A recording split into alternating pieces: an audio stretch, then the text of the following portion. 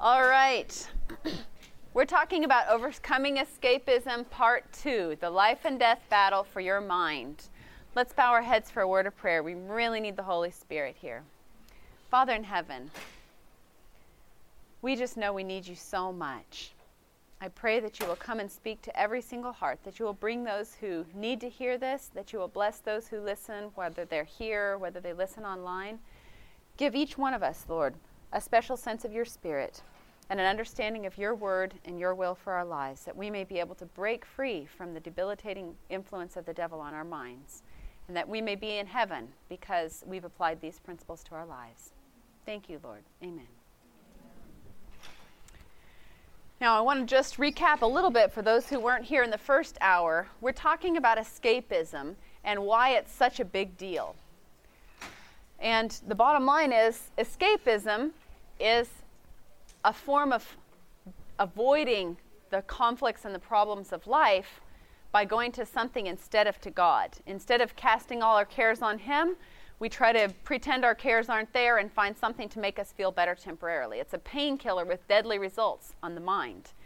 Why is escapism such a big deal? Largely because God is relational.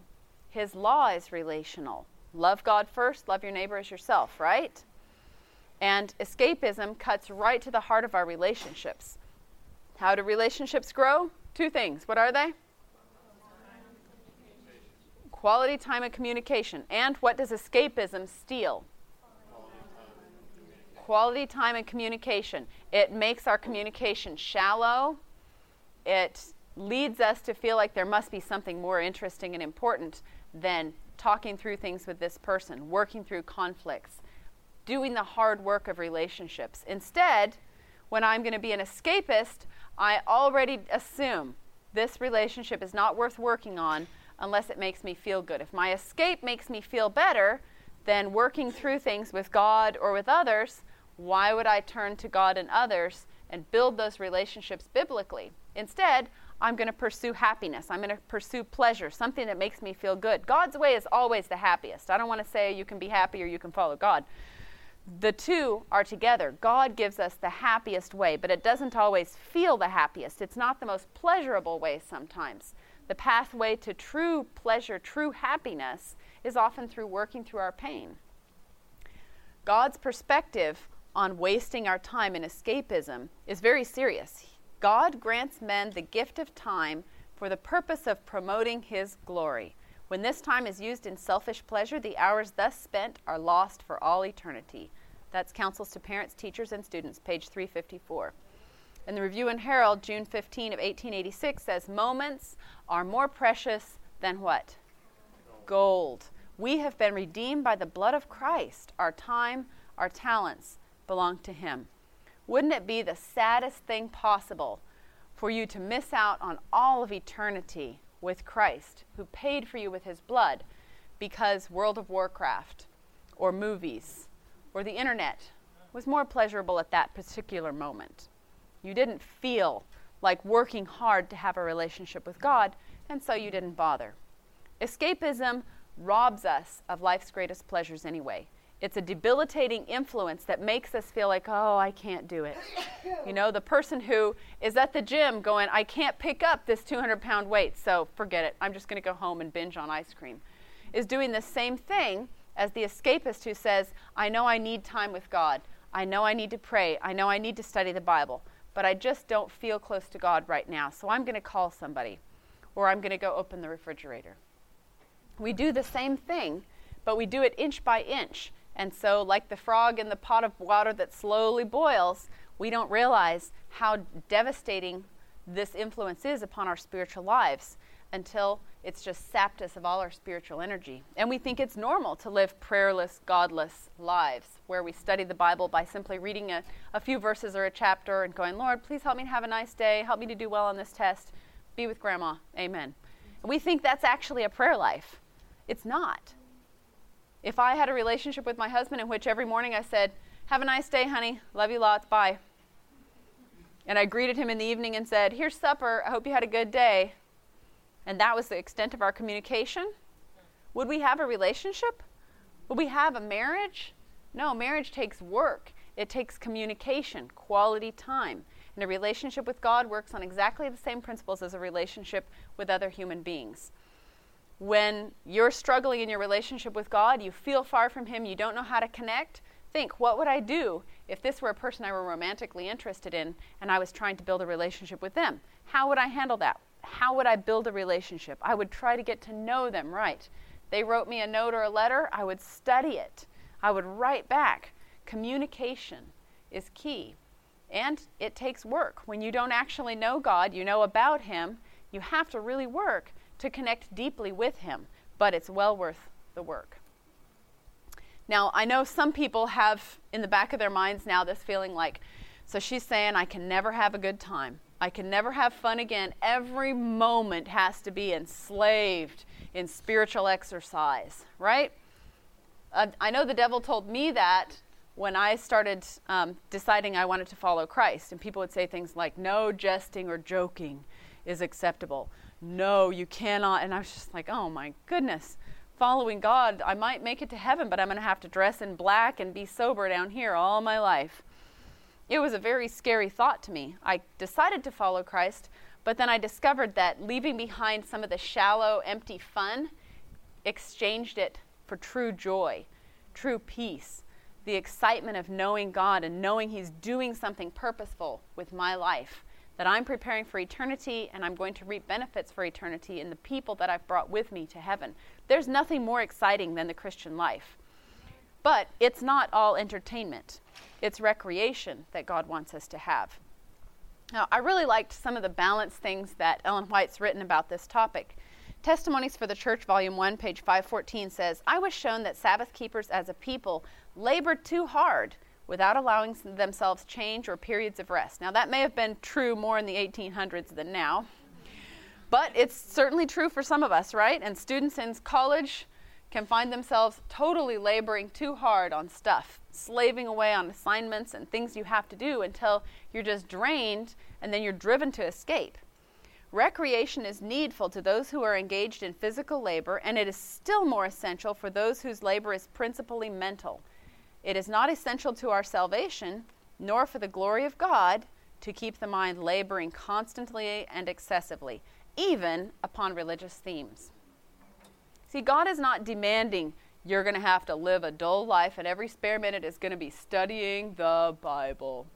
He wants you to have recreation. He wants you to be able to meditate on spiritual things in joyful ways. God's way is always best. In Testimonies for the Church, Volume 2, page 586, this is recorded. Ellen White actually was speaking at a picnic by the lake when she said this. She said, we can and should conduct our recreations in such a manner that we shall be fitted for the more successful discharge of the duties devolving upon us, and that our influence shall be more beneficial upon those with whom we associate. In the context, she was even talking about, this is a great way for us to spend time. Go have a picnic beside the lake. Enjoy ourselves together, have genuine fellowship, build our relationships with one another. So what she's talking about is there's nothing wrong with having times for fellowship and community and recreation, and it's very important and necessary for us. When we don't do that, we drive ourselves to escapism. The Adventist Home, page 493, says, there are persons with a diseased imagination to whom religion is a tyrant, ruling them as with a rod of iron. Such are constantly mourning over their depravity and groaning over supposed evil. Love does not exist in their hearts. A frown is ever upon their countenances. They are chilled by the innocent laugh from the youth or from anyone. They consider all recreation or amusement a sin, and think that the mind must be constantly wrought up to just such a stern, severe pitch. This is one extreme. Does that sound like the life you want? Praise God, it's not the life He wants for you. If you read it in the context, you'll see more. Here's the part that comes right after it, Adventist Home, page 493. Others think that the mind must be ever on the stretch to invent new amusements and diversions in order to gain health. And I think this is much more a problem now than it ever was in the 1800s. They learn to depend on excitement and are uneasy without it. Such are not true Christians, not followers of Christ. That's pretty serious, right? They go to another extreme. The true principles of Christianity open before all a source of happiness, the height and depth, the length and breadth of which are immeasurable. Isn't that beautiful? God wants us to have a source of happiness, the height and depth and length and breadth of which are immeasurable. I remember talking with a girl who told me she had not been sure what to do with her summer, and I persuaded her to go canvassing for the summer. She came and talked to me afterward, and her face was just lighted up. I'd never seen her like this. And she said, you know, I used to just spend all my time trying to find something fun to do. But now that I've tasted real joy, fun is just not attractive anymore.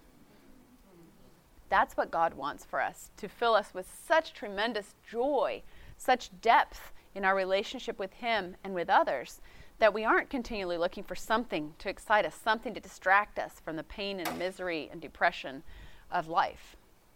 I'm going to share with you 5 keys to escape from escapism. Number 1, temperance. Number 2, reflection. Number 3, discipline. Number 4, prayer and communion with God. And number 5, sharpening your sword of the Spirit. So let's talk about the first one, temperance. How does temperance make a big difference in your escapism? Have you ever noticed when you can't manage to get yourself to bed at a decent hour, when you're like, I'm just going to check my phone for a few minutes? Has anybody ever noticed how that works out? Or is it only me? You need temperance. In other words, push yourself to do balanced things in your life. I plug my phone in far away from my bed. That way I'm not tempted. Then 9 o'clock comes, it's time to go to sleep. Sometimes I may get up and go and be on my phone. I see a text message come in, my phone lights up over there, I go over there and see it, but it's worth it. It's worth it to have it somewhere else. Because when I wake up in the morning, what's the overwhelming urge? What did everybody say to me last night while I was asleep? The people in Australia and Africa that were awake, what did they think of me during that time? I don't know why it is, but we all feel the need to go scroll through all those advertisements first thing in the morning. And then what happens to my devotional time? I'll get to that as soon as I answer this person who said something to me on Facebook. And an hour later, I'm like, oh man, I got to get breakfast. Right? Just don't do it. I speak from the perspective of a person who can easily become escapist. Temperance. Temperance is so important. Go to sleep early. Get your exercise. Exercise is so helpful. Get that energy out, especially if you're doing mental labor.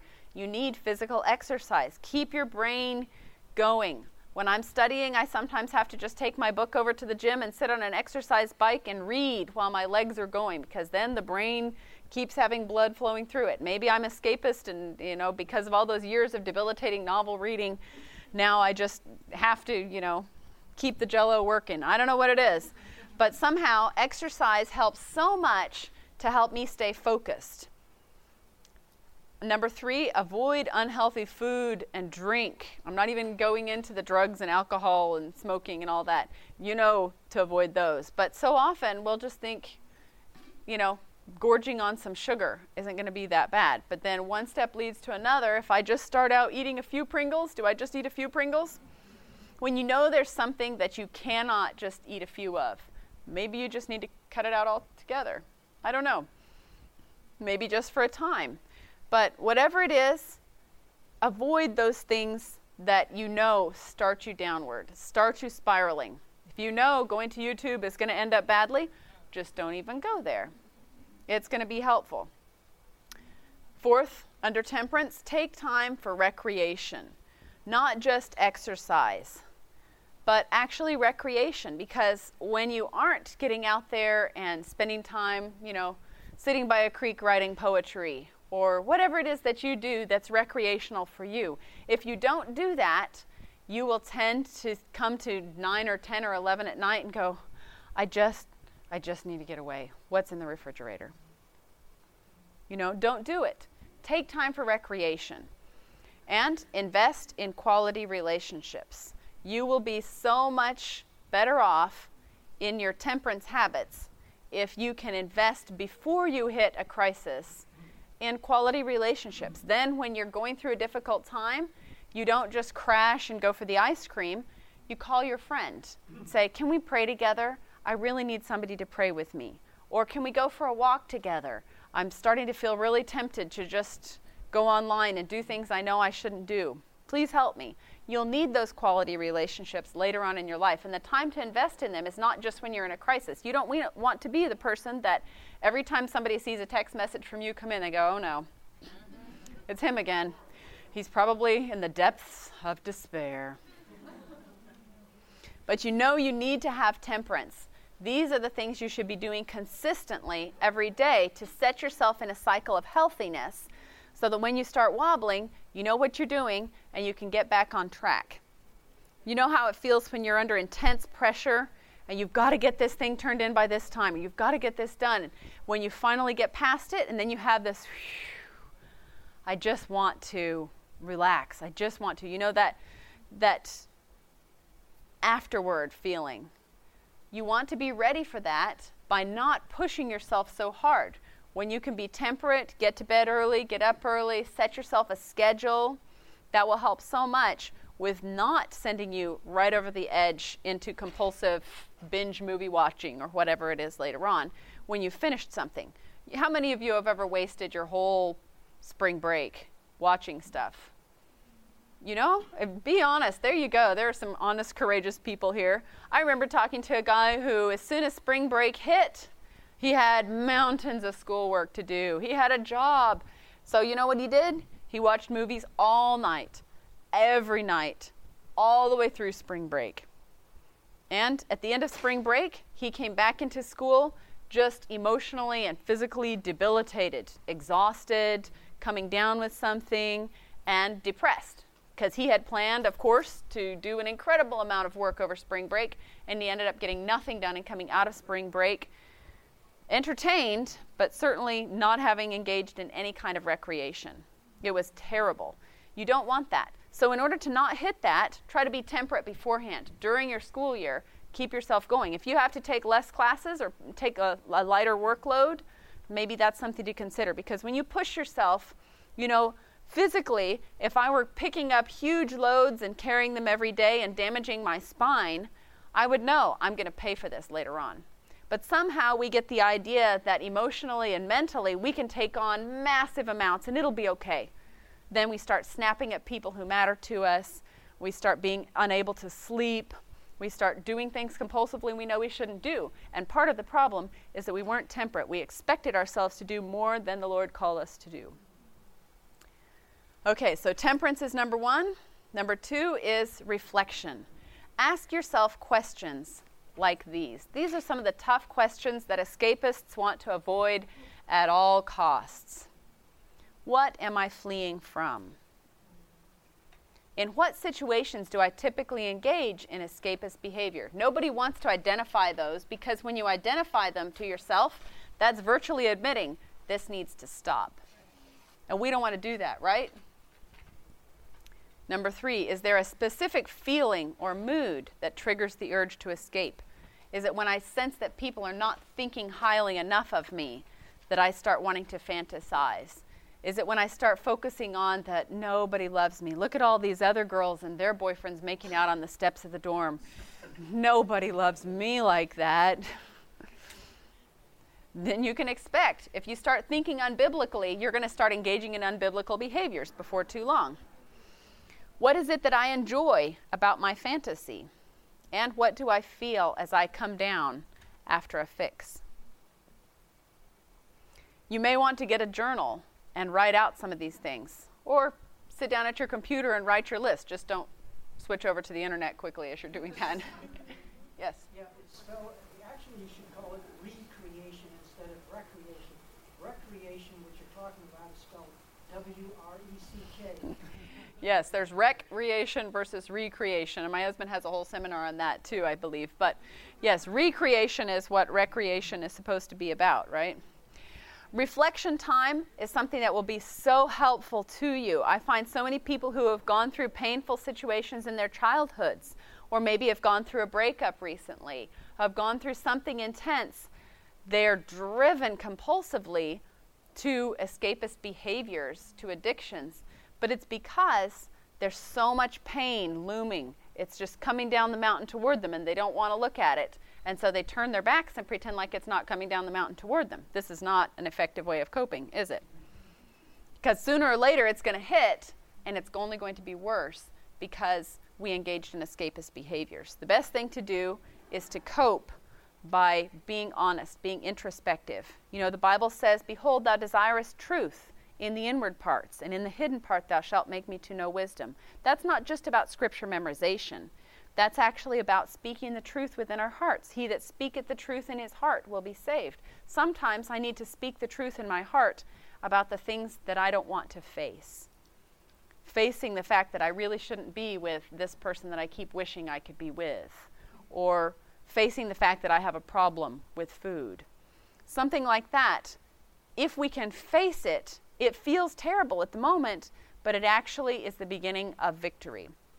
You know, I often tell people when I'm in counseling with them, you have 3 circles in your life. If the inner circle is called bad, you'll live in bad until you're so miserable you go, I can't live in bad anymore. I've got to get out of bad. And so you start making progress out of bad. And you know what you hit? You hit the second circle, this concentric circles, you know.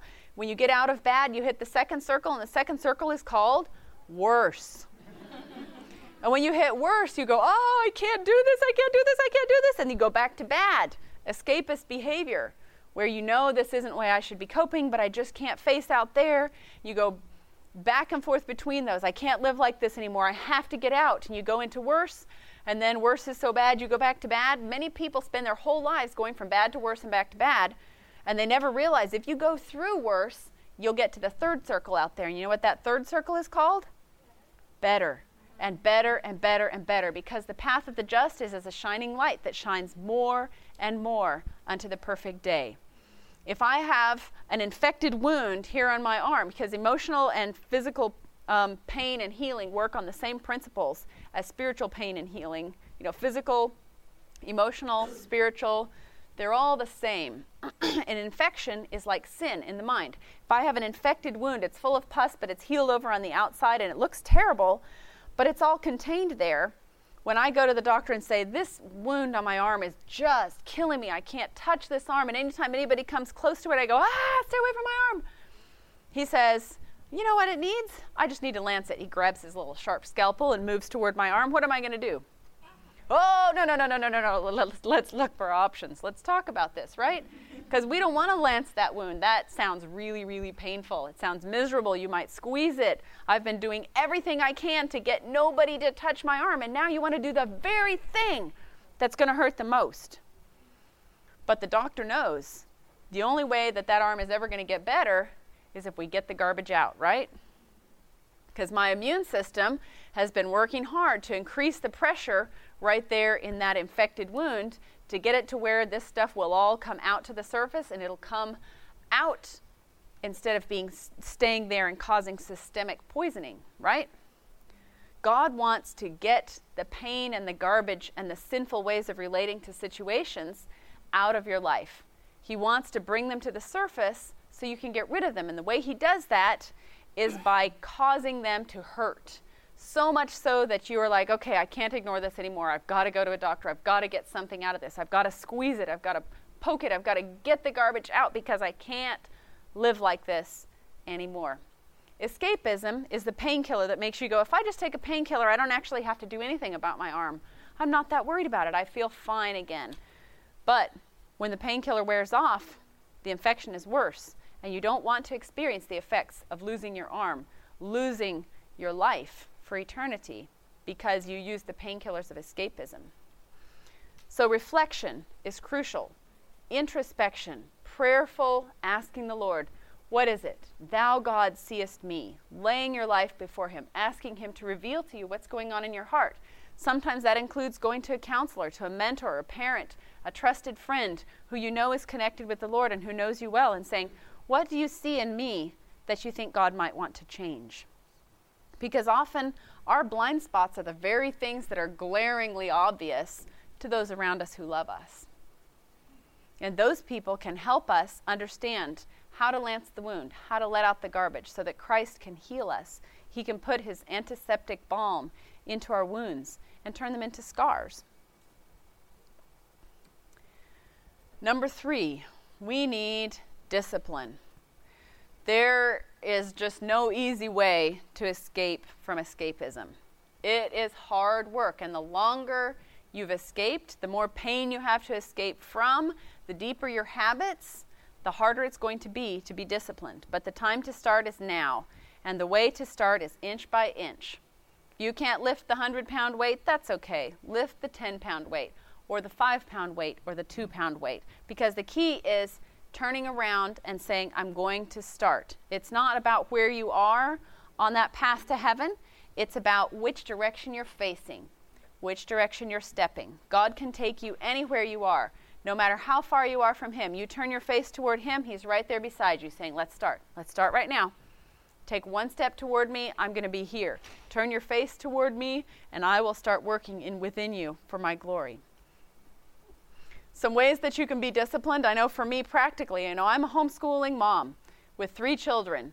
They're wonderful. I love this stage of my life. It's a blast, but sometimes I just want to tear my hair out or theirs. And I'm not telling which one is the bigger urge. When those times happen, my house is a mess, my floors all have Cheerios on them, and everywhere I walk, I'm just, I can't do this anymore. And all my countertops are sticky, and all my dishes are dirty, and the children are supposed to be cleaning these things up. But it's so much more work for me to get the children to do it than to just do it myself. You know what I mean? I don't feel like facing all those things. And those will be the times that I suddenly have the urge to go answer emails. And while I'm answering the emails, I'll just check Facebook. And then an hour later, I'm still just checking to see what's happening there, because I'm scrolling down and somebody said something that was kind of funny. And maybe I should just repost that. You know what I mean? We don't have a television at my house for good reason, because I know my husband and I are like, we would escape too easily. Our children would escape too easily. So we don't go there. But that doesn't mean that all the temptations to escapism are gone, because the devil knows all he has to have is your mind. You can just be fantasizing about stuff, and he's got you. There will always be an avenue for the devil to reach your mind, and there will always be a victory available if you're willing to give yourself to Christ. One of the things that helps me sometimes when my house is a mess and I know I need to clean it up is I'll set a timer, 5 or 10 minutes. I often tell people who are struggling with depression to do this too. If you can't clean your kitchen, if you can't face your floors, just set a timer for 5 minutes and do that. You can clean for 5 minutes. And you know what you'll find after you've cleaned for 5 minutes? You may be so energized that you can do 5 minutes more. And 10 minutes more. Now, you don't want to start getting compulsive and going, all right, I'm going to clean the entire house now. I'm going to clean every drawer. No, this is not helpful. But what you do need to do is give yourself to Christ. Now, there's a website out there. What's it called? flylady.net. Anybody ever heard of Fly Lady? Fly stands for Finally Loving Yourself. And she's a compulsive lady who basically set up a system in which she could help get rid of the entire disaster that was her life and her house. So she has this, she'll send you lots of emails. You sign up for the email list and you'll get like 20 emails a day that tell you things like have a 17 fling boogie or something like that, where you find 17 things in your house and put them in a bag to get rid of. Or shine your sink. Or sweep your floor. Or find all the shoes in the house and put them away. Whatever. She'll give you little tasks to do, manageable tasks.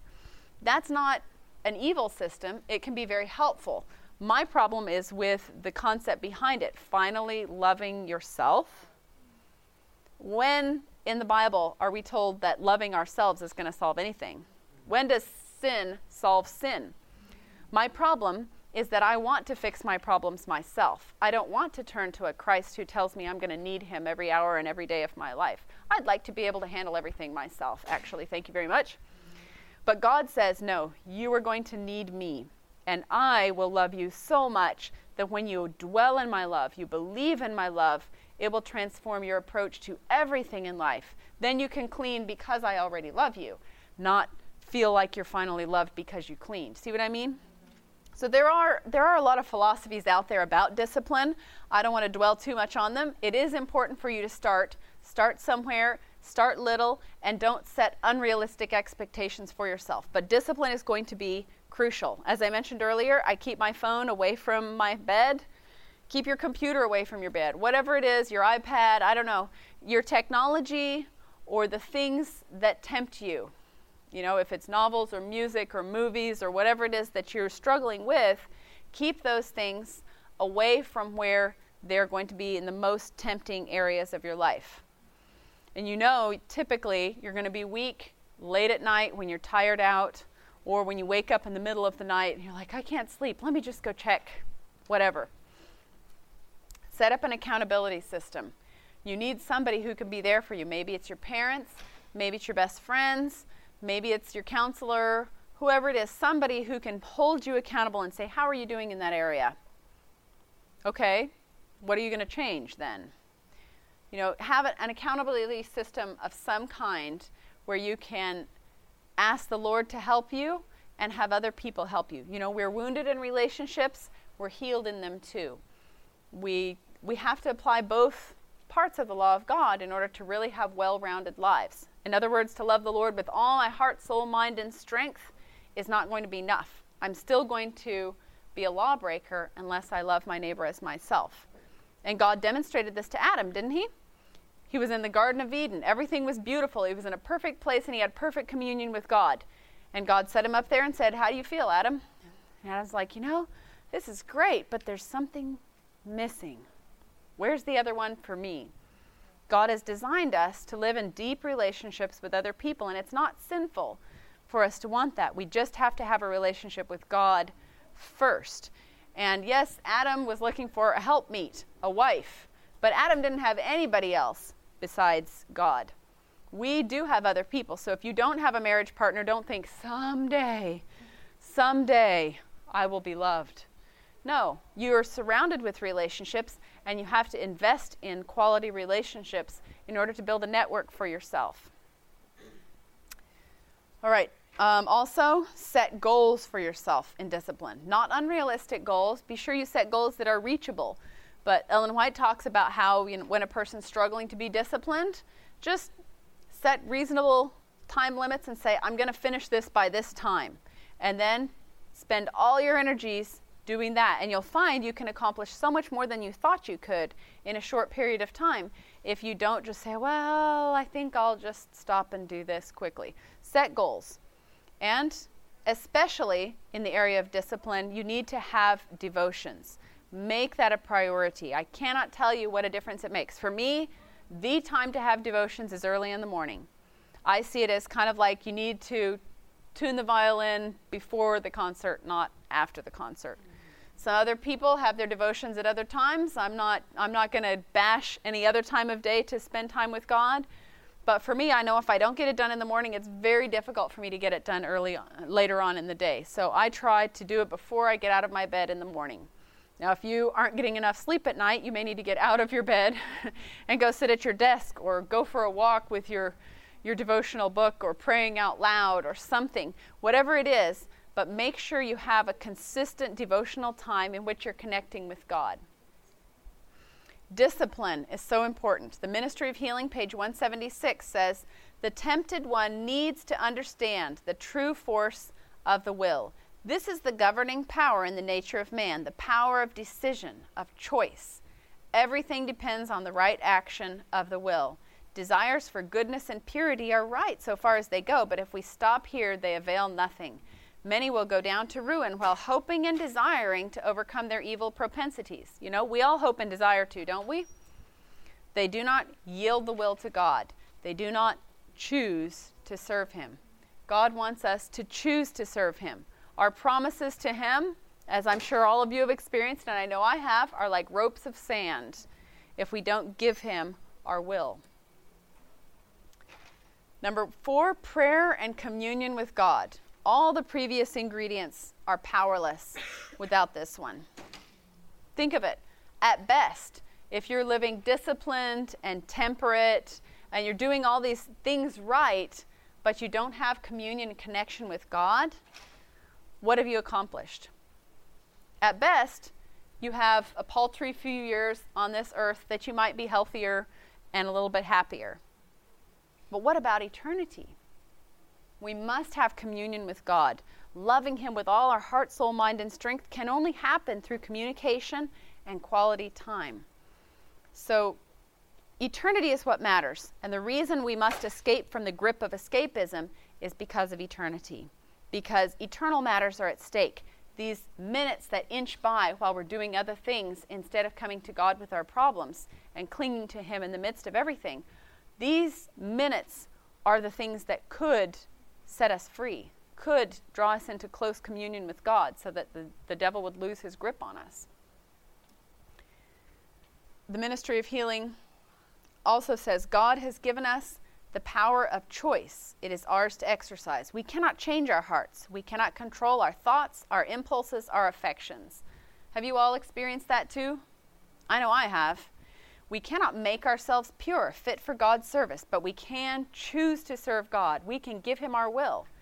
Then He will work in us to will and to do according to His good pleasure. Thus, our whole nature will be brought under the control of Christ.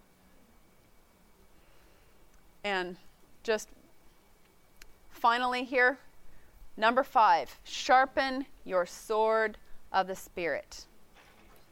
There is nothing else that will empower you to have victory over the devil like using the Word of God as your weapon. If you were going into war, but you had no sword, just yourself, and you're fighting against a virtually invincible foe, what would you do? Would you just say, well, let's have at it. I know this guy's got everything and I don't know what I'm doing. Or would you try your best to find a sword, find a gun, find something that you could use to fight this guy? God has given us a sword of the Spirit. If we try to go into the battle without it, it's our own fault that we fail every time. Luke 21, verses 34 through 36. Turn in your Bibles there if you have one, or I'm going to read it here from the screen. Says, but take heed to yourselves, lest your hearts be weighed down with carousing, drunkenness, and cares of this life, and that day come on you unexpectedly. For it will come as a snare on all those who dwell on the face of the whole earth. Watch therefore and pray always that you may be counted worthy to escape all these things that will come to pass, and to stand before the Son of Man. Now let's look at that verse a little more closely. The way that the sword of the Spirit empowers us to have victory is not just by reading it. See, the Bible is not designed to be read. It's designed to be studied. If you just read it, especially when your mind is paralyzed by movies and music and all the other things that the world throws at us, when you just try to read the Bible, you're going to be bored and it's going to seem irrelevant to your life. And you may spend a whole hour reading. Man, I made it through 8 chapters. But it's not going to have an influence to transform your life, because the Bible is meant to be studied. It's meant to be drunk in, meditated on, and allow it to really sink into your life. So let's look at this verse. Take heed to yourselves, lest your hearts be weighed down with carousing. Can you think of any areas in our lives that tend to fall in the category of carousing? Maybe goofing off, hanging out with our friends, going to parties. It may not seem like it's evil, but what is it replacing? Drunkenness. Drunkenness is straight up escapism. And whether I'm being drunk with wine or with movies or with music or with television or with novels, the effect is the same. It numbs me to listening to the voice of the Spirit of God calling to my heart. And cares of this life. You know, there's nobody who struggles with anxiety like the person who cannot cling to God. When I trust in the Lord with all my heart and lean not on my own understanding, I find that He actually has the strength to carry me through everything. He says, be anxious for nothing, but in everything by prayer and supplication with thanksgiving, let your requests be made known to God. You realize that is one of the most powerful promises in the Word of God? How many people here struggle with anxiety? Maybe I shouldn't even ask for raising your hand, but you're thinking, well, what about this grade? What's going to happen in that relationship? I'm wondering about my family. Is so-and-so okay? Anxiety, it clings to us all the time because we don't trust God to be strong enough to take care of things.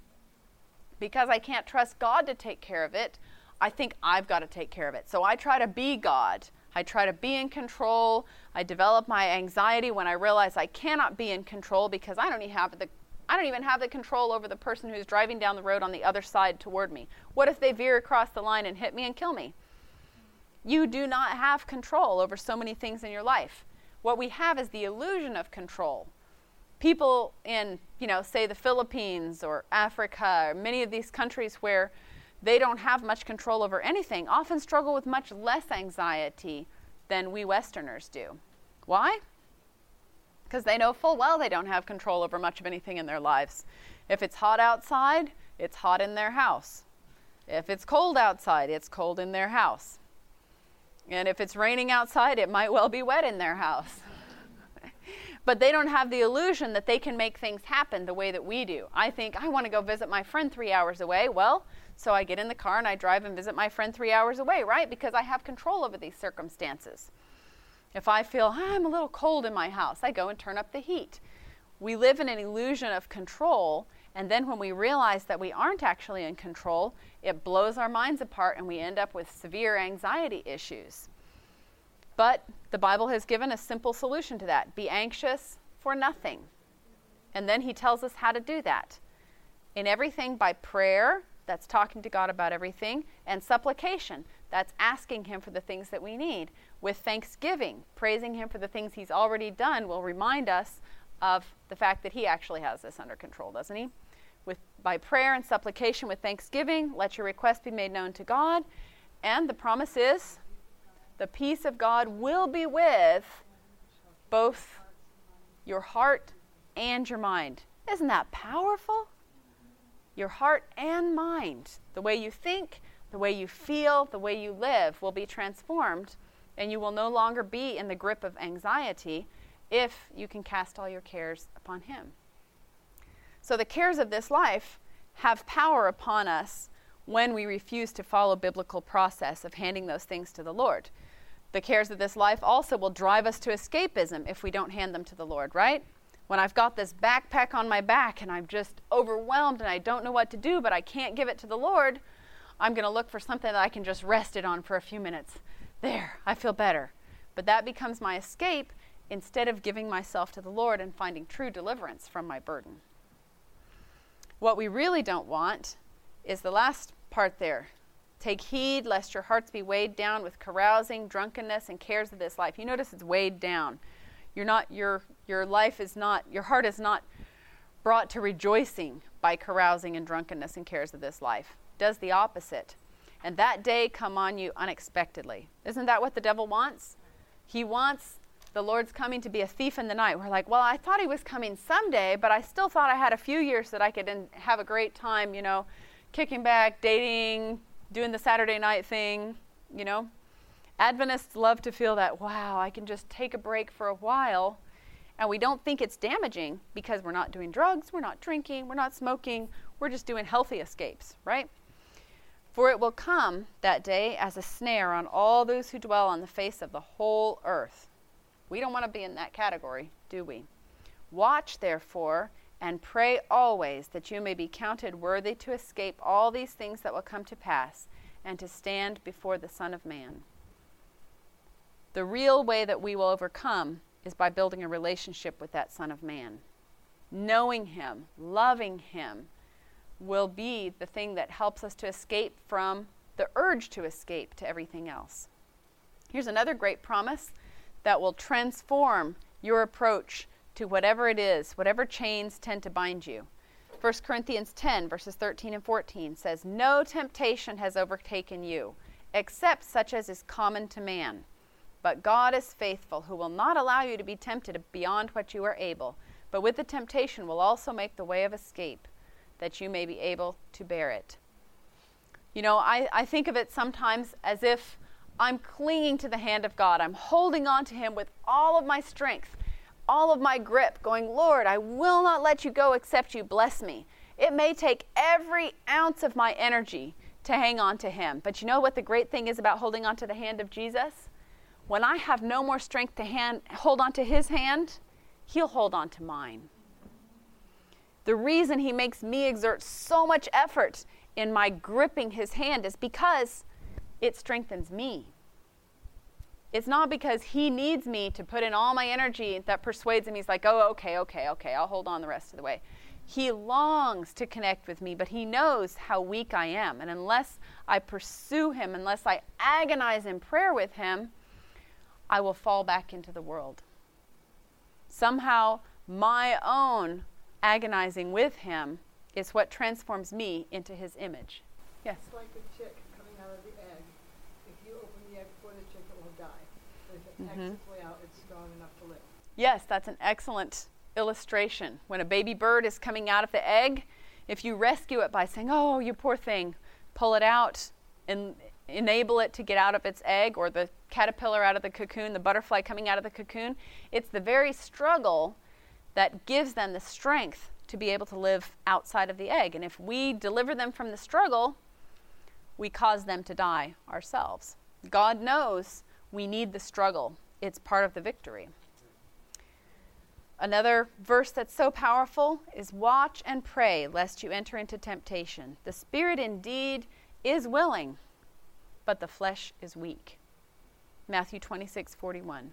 God knows your weakness. He knows my weakness. He loves us with an everlasting, unchangeable love. And he pours it on us every moment. The treasure house of heaven is waiting to be poured out upon us. And all God is waiting for, he's saying, please, just open your heart. Turn your face toward me. Ask me. And persevere in asking me, not because you persuade me to give to you, but because until you persevere in asking me, you won't really even value the gift that I give to you. God knows that we need him, and he longs to set us free. I want to close with this final warning from Steps to Christ, page 32. What we do not overcome will overcome us and work out our destruction. I know many of us may have things that we're struggling with, and even in preparing this presentation, I kept thinking, Lord, are there things that I'm escaping to instead of to you? And I can see weaknesses, weak areas in my wall against temptation where when I start drifting, I'm like, this is the first thing I tend to go to. So I've been convicted and just prayed, Lord, show me when I'm starting to slide. There's nothing evil about social networking. It can be a powerful way to share the gospel, one of the most effective ways that's out there. But it has to be utilized for God's glory, not for my escape from my need for God. And it's the same with all of these things. Yes? Yeah, an interesting fact, when it talks about the sword of the Spirit, it's not talking about a big Conan the Barbarian sword where you're standing apart from your opponent. It's more like a dagger where you're hand-to-hand combat. So it's much more tight, close in. So I just wanted to... Yeah, that we are in a battle to the death with a devil who personally wants to destroy us. But the great thing is we have a Christ who personally wants to deliver us. And he does it through deep and personal relationship with us. That's what he's calling every one of us to. It's not about, can I fight away these horrible urges to do things that I know are just a waste of time or worse. But it's about, can I connect with a God who loves me with an everlasting love? And the answer is always, always yes.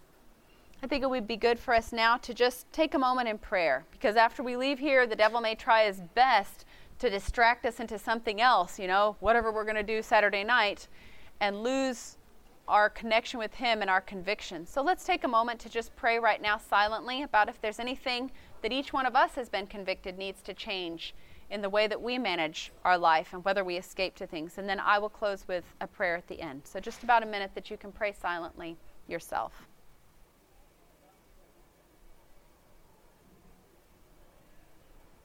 Father in heaven, I pray that each one of us will be convicted in our own minds by your Holy Spirit if there are things that you want to deliver us from.